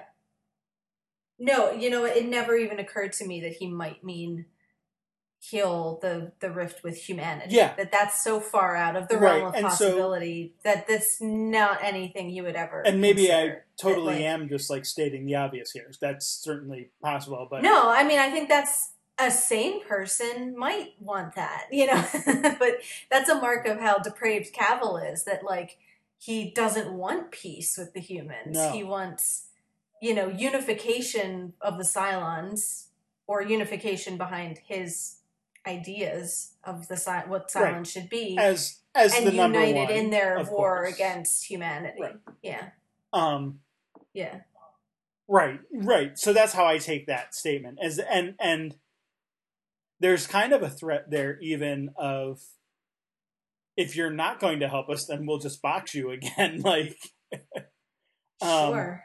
Again, maybe not stated quite in that exact way, but that seems to be the implication anyway. Right. I'm waking you up for a purpose, and it's my purpose. like, help me achieve if that. you don't, if you don't do it, then you're no good to me. Why do I need you? Yeah. Which is interesting. I didn't actually think about this while I was watching it, but that's interesting in light of like the practicality statements, you know, that between Rosalind and, well, Alosha, head Alosha. Mm-hmm. Right. Cavill certainly doesn't love people. Sure, but like even people. Right, even like Cylon people, right? Like right. No, he's all about the mission and the practical goals that he has laid out, which don't include the final five, because he also says, like, because Deanna asks him about, right, like, why don't you ask about the final five? And he's basically like, he says, I don't believe we're meant to know them. And so Cavill, right, so thinking back to like his role as like priest or whatever, right, but also like the fact that he's like an atheist, like he's stating a belief here, right? Like, I don't believe that we're meant to know them. And it's like, well, but what drives that belief then? Is it belief in, like, you think it's not like your destiny or whatever to know who the final five are, or is it more like practical Cavill of like, everyone's looking to the final five to like make these big decisions for like the future of the Cylon race, and if that happens, then does Cavill lose his say in the future of the Cylon race? Right? Like, right. Well, and the line, we're not meant to know them, implies that there's meaning. Like, who means you to do anything? Sure. You know, like, if from a kind of atheist, if you're taking a hardline atheism, there is no meaning in a sense of higher purpose. It's the universe is what it is in a materialistic sense, and you are your right, only you imbue whatever decider of meaning. Yeah. Right, your meaning is internal, that you can mean yourself, but nobody is going to tell you what your life means, or is supposed to be. There's nothing outside of yourself to determine that. Yeah, there is a weird but sort that of... kind of, the way he states it, there's a weird belief Yeah. aspect to it, like you or said. That, like, fatalism at it- least. Like, yeah, something that sure. right, like something beyond just right that, like you said, the more materialistic or It's not like a deterministic. randomness. It's not like I don't want us to know them. It's like we're not meant to. There's a sense there, which is a little contradictory of some of his. It betrays a different philosophy than he normally seems to, Espouse, project, espouse. Yes. Yeah, no, that's a good point. And then of course, it turns to the idea that if, the hub gets blown up, that they're gonna all have permanent deaths, which segues nicely into Deanna's, well then, this is gonna mean a lot more, which is reflective of what Natalie said, right, to the quorum and all of that, by dying, by not being able to be resurrected again, it actually gives life more meaning than they currently have. But of course, in this particular case, it means when I kill you, then you can't come back. My revenge is all the more sweet. Yeah. Which she does. Like, here, let me kill you moments before the resurrection ship gets blown up. And I mean, even if there's like time to download into a new body, there's not enough time to do that and escape, right? Like, so there's right. Yeah, definitely. Definitely a danger there to his existence, which is kind of satisfying. I have to admit, like Cavill is certainly not my favorite Cylon, which I mean, I think intentionally. No. Like, I think he's sort of, from a writer's perspective, meant to be hated. Like, I don't think there's ever, like, I think all of the other Cylons... Right. Is he the closest thing to a pure villain in the show? I was going to say, like, of all the other Cylons, I feel like each one at least has moments where you're like, okay, maybe overall I don't like them, or maybe there's some really bad things that they've done, but, like, there's also some redeeming qualities. And I just don't see that in Cavill at all. Which is fine. Like, some people are just like that. There are just some people who have no redeeming qualities. Like Rosalind thinks of Baltar. Sure. Like, well, there's some people that are the worst, we'll get back. So we have to jump back to the other ship in a few minutes here. But yeah, like that, even that like breaks down. Yeah, no, I think on a show that really goes out of its way to have everybody be as gray as they can possibly be, Cavill is easily, I think, the one the darkest gray, falls perhaps furthest outside of yeah. So, Deanna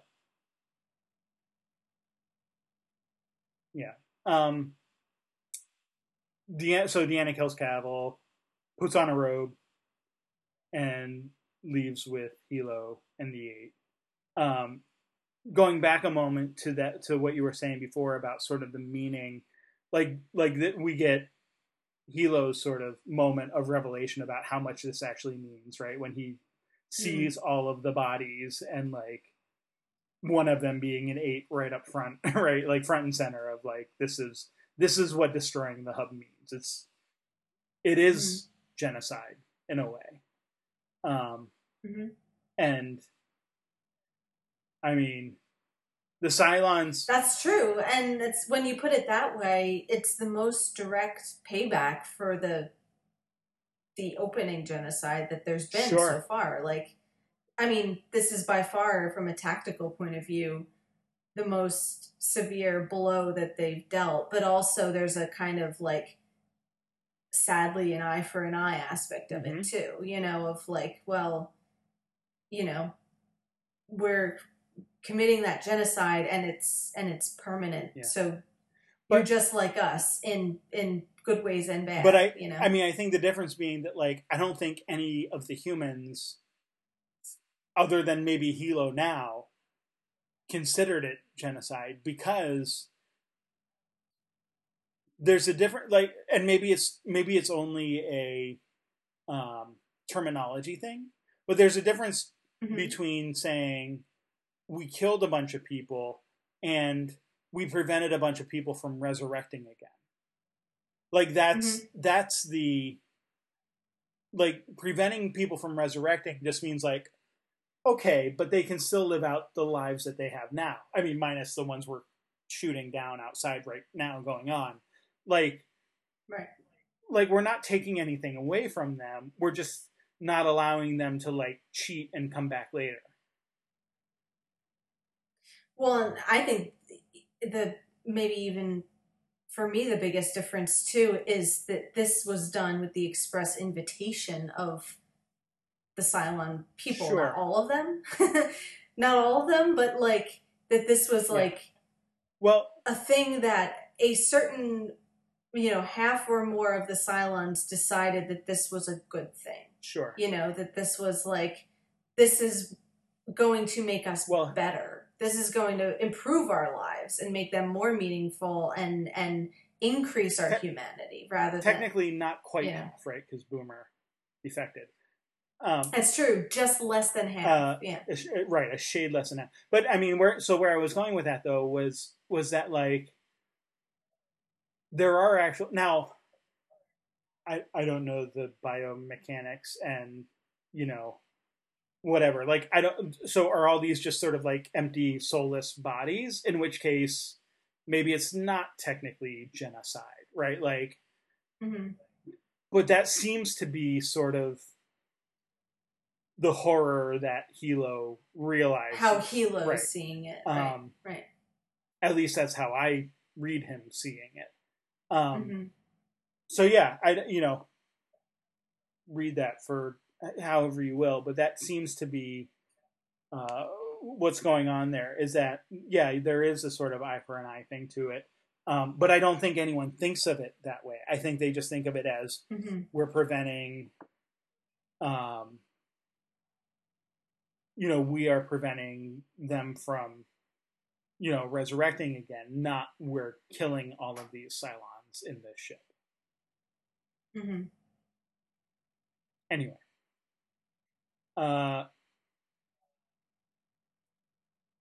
So they get back to the ship. They get back to the base star.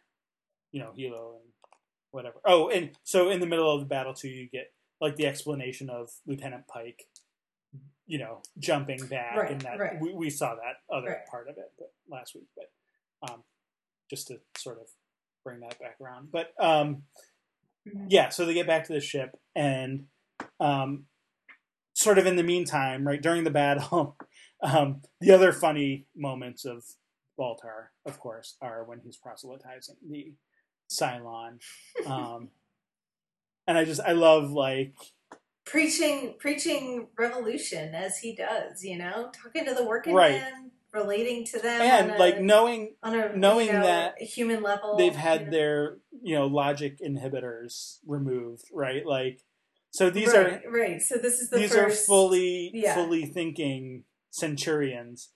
There's also like if,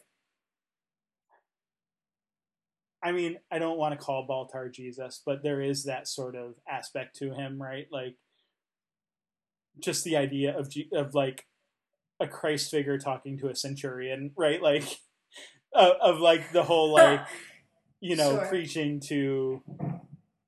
Hey, he gets wounded in his side. Well, yes, exactly. So like there are like these little, like, I don't know how much of that is intentional or not, but there is sort of like that idea.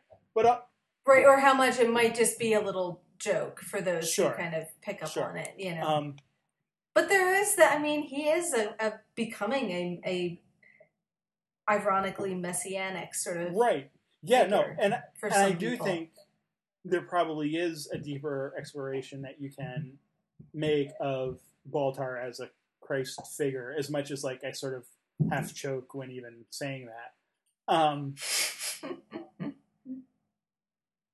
but yeah, like it is like definitely funny to just have him sitting here or standing here talking, and like, oh, you're on the lower end of the scale, my friend. Yes, you are, which is odd to think when you like, and he's preaching like the one God, right? Like this is a Cylon, and he doesn't know about. Well, I assume I don't actually know. Maybe the Centurions don't have a sex, but or gender or whatever. And then he's like, "What? Oh, they told you about God, didn't they?" like very like, yeah, Yeah. God doesn't want any of his creations to be slaves. Not that you're slaves, exactly. Like, and then telling, Yeah. Not slaves, exactly. That sly little look that he and gives then it. Yeah. I mean, the best one is the story about the dog and the master placing the bit of food on the edge of its snout, and you get like the Cylon cocking its head, and he's just like, yeah.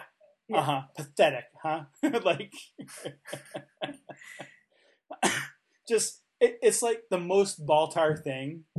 Again, just going back to like the Jane Espenson-ness of it all, like the most Baltar thing that nobody but her could have thought of.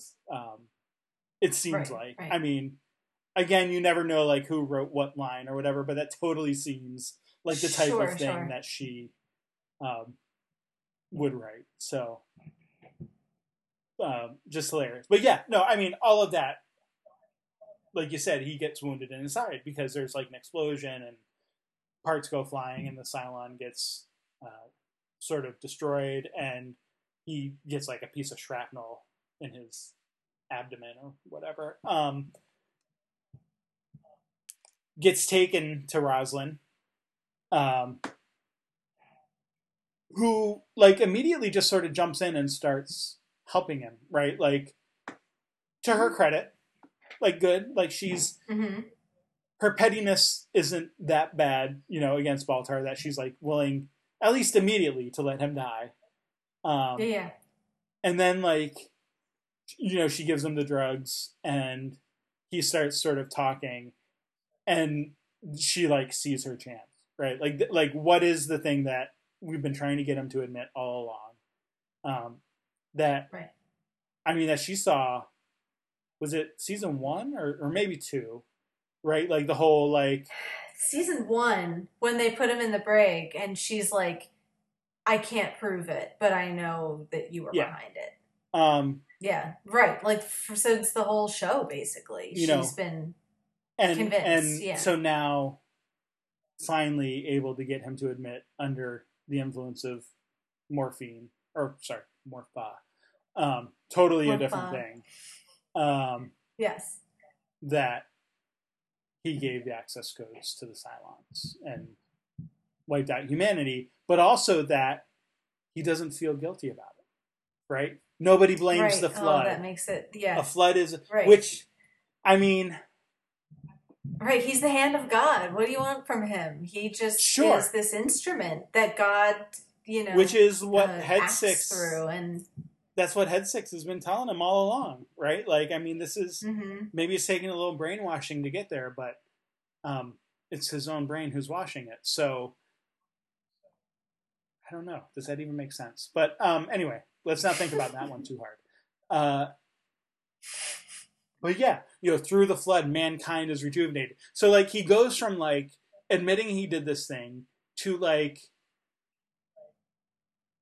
absolving himself, to then like saying like, oh, it was actually a good thing because mankind is rejuvenated and born again, and God made man, made the man that made the choice, and God made us all perfect. So like, he goes from like, I'm guilty of this thing, to we're all perfect and I'm perfect. Like, in his sort of my guilt flies away like drug-induced confession. Right. So with Rosalind's her process from moving from trying to save him to kind of trying to kill him, it's not just that he confesses the thing she's been trying to get him to confess for like 4 years. It's also that he, like you said, he has no remorse for it, that he totally has rationalized it in his own mind and doesn't even feel shame because of it. Well, right, and so that that was kind of my question, or what my question was going to be was like, yeah, does like had he just admitted it and not gotten into the whole other we're perfect and God made us perfect and whatever, like would she have just accepted that confession and been like, okay, well, we'll deal with this when we get back to the ship, but still like, but like not ripped off his bandage so that like he bleeds out, you know? Right. Yeah, like, I don't know. And now that you bring that up, I'd almost like to watch it again and kind of study her performance there to see the wheels turning and at what point does she really. And I don't. Can we identify the moment where she makes that decision? Because it could be the like complete callousness of it, the fact that there's not a sense, or he hovers with the idea of remorse, and then wipes it away. And is it more that pushes her over the edge than just the simple act of, because it would be just as satisfying to get the confession and then like, I don't know how, but use that to reopen the trial and give him justice. Or like, find out that he's like tormented by his actions. Right. But he's not. Right. So the satisfaction isn't about justice for his crime. It's about like having to end his life right there. That like she can't allow him to live. If this is his attitude about how things went down.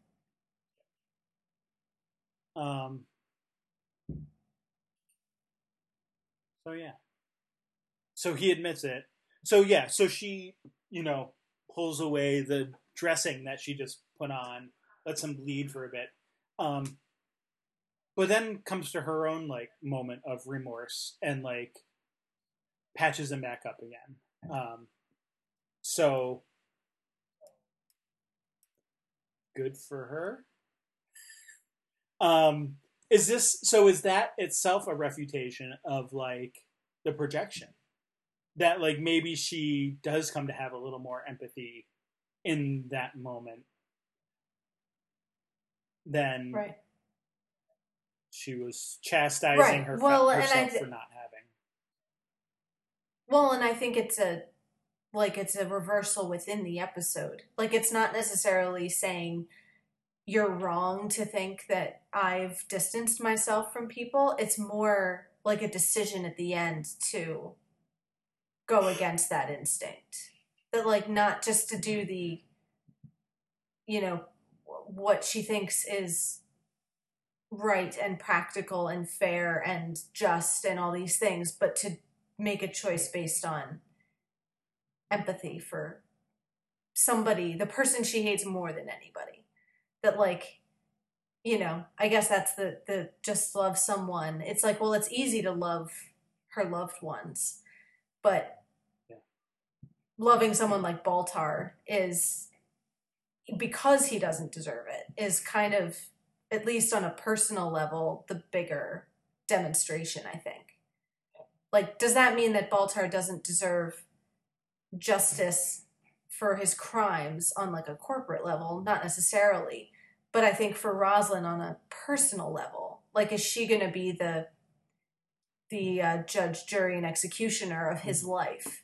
And I think she decides not to. Like, it's a decision to go against that temptation and to do something loving for her enemy. Sure. So, yeah, I mean, that for me, it's like that waking up and realizing she actually doesn't want to kill someone. And like, then the panic of what if it's too late? And I mean, we joke a lot about flipping a coin to figure out what you really want. I kind of, in a way, feel like that's what she does, is like, it's not until she tries to kill him that she realizes she doesn't want to kill him, And it's like trying to fix the mistake after she's like, only in actually giving him what she thinks he deserves can she realize like how it would feel to actually do that to somebody. And it's not that he doesn't deserve it, like Alosha says. Like, it's not that he's done more good than he's done bad. But for Rosalind, that's not the point. It's about what can she do to somebody.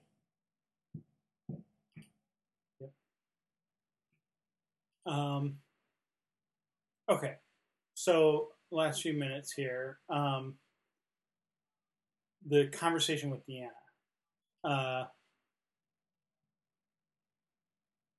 I mean, not real long here. Basically, Deanna refuses to answer her questions. Long story short.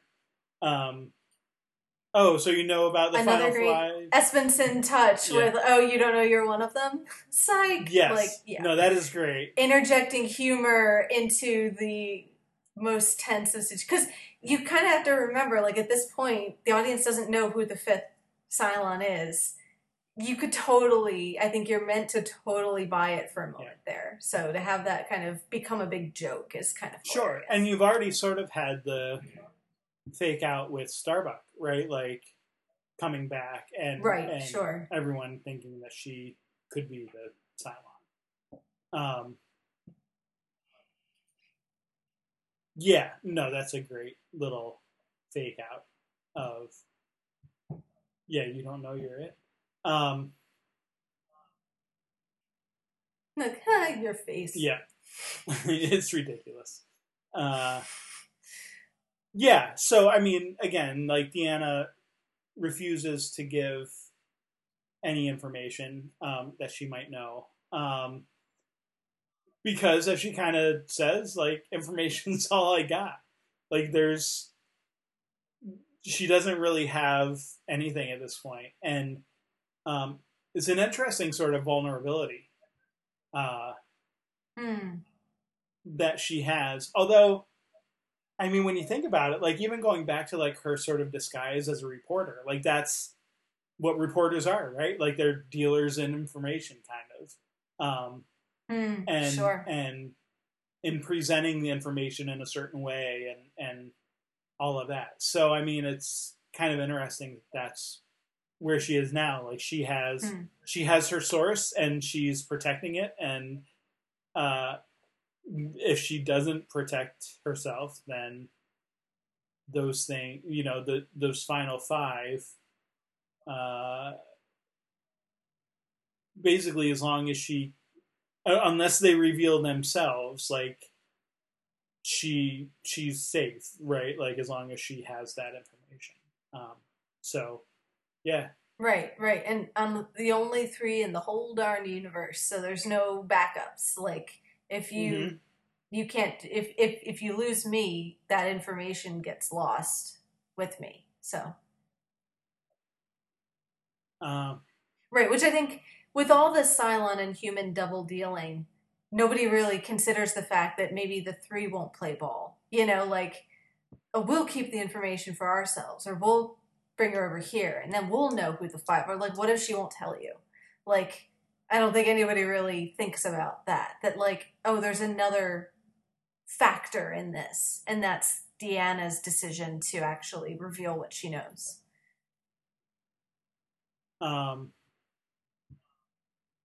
So, with that being the case, of course, they return to where they're supposed to be meeting up with the Galactica, and it's just William in the cockpit of a Raptor waiting. Husker, right? Got to use his call sign. And their professions of love, her profession of love, and his sort of Han Solo-esque reply of about answer, time. Yeah. Yeah. Which is, funny. Yeah.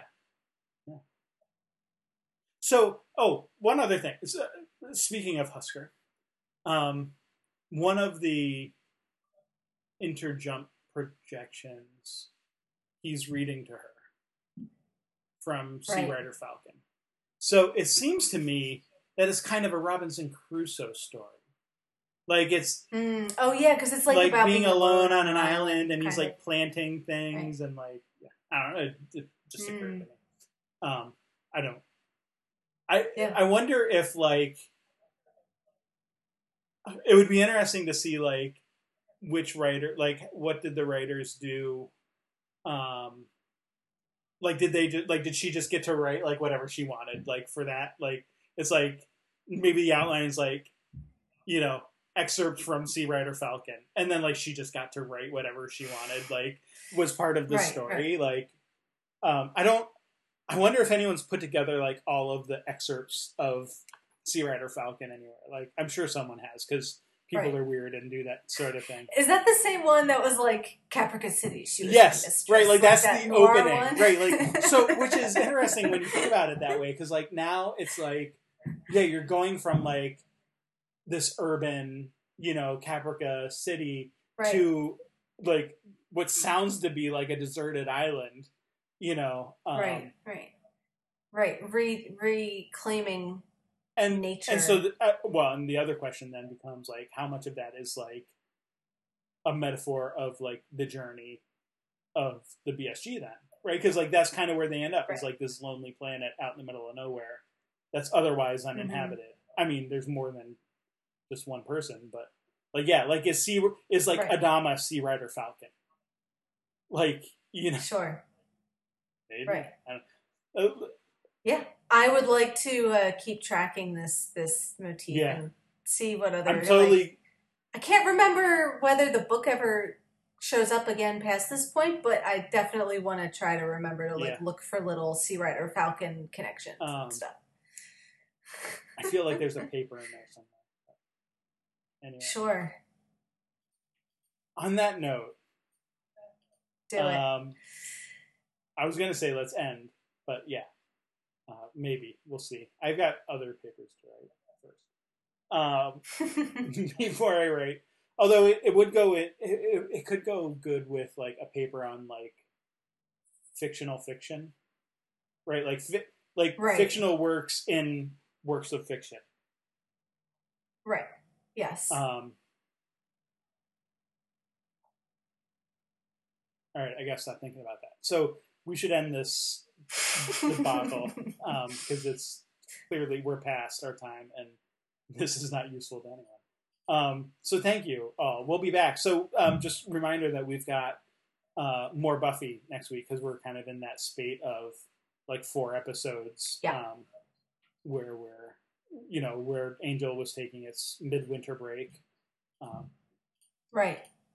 Oh, and speaking of mid-season breaks, next is the mid-season break of BSG, the last one before the writer's strike. Right, so it was like a long break. A year. So, yeah, probably was supposed to be a couple months and then got extended 6 months or so or more because of the strike in 2008 or whenever that was, 7 or 8, something like that. So yeah, so the cliffhanger ending, which of course there is one, it was particularly gut wrenching. So something to from a meta point of view, something to bear, and then I'm not knowing if they would come back. Like, sure, what if the strike goes on so long that Sci-Fi cancels the show or something? So I like that'll. I want to talk about that hovering over the end of the episode. This is a potential series finale. Yeah, you know, not by design, but potentially by accident, it could have been. Mm-hmm. So, yeah, but we have one more episode before that, though, right? Yeah, well, the end of the episode is the last. Right, I'm saying like that's the finale, we've got one more episode, and then that's the break. Yes, in between the next episode and the following one is the year-long hiatus. Yeah. Cool. Yep. So definitely want to talk about that a bit next time. I'm guessing we shall then. All right. So yeah. All right. See you then.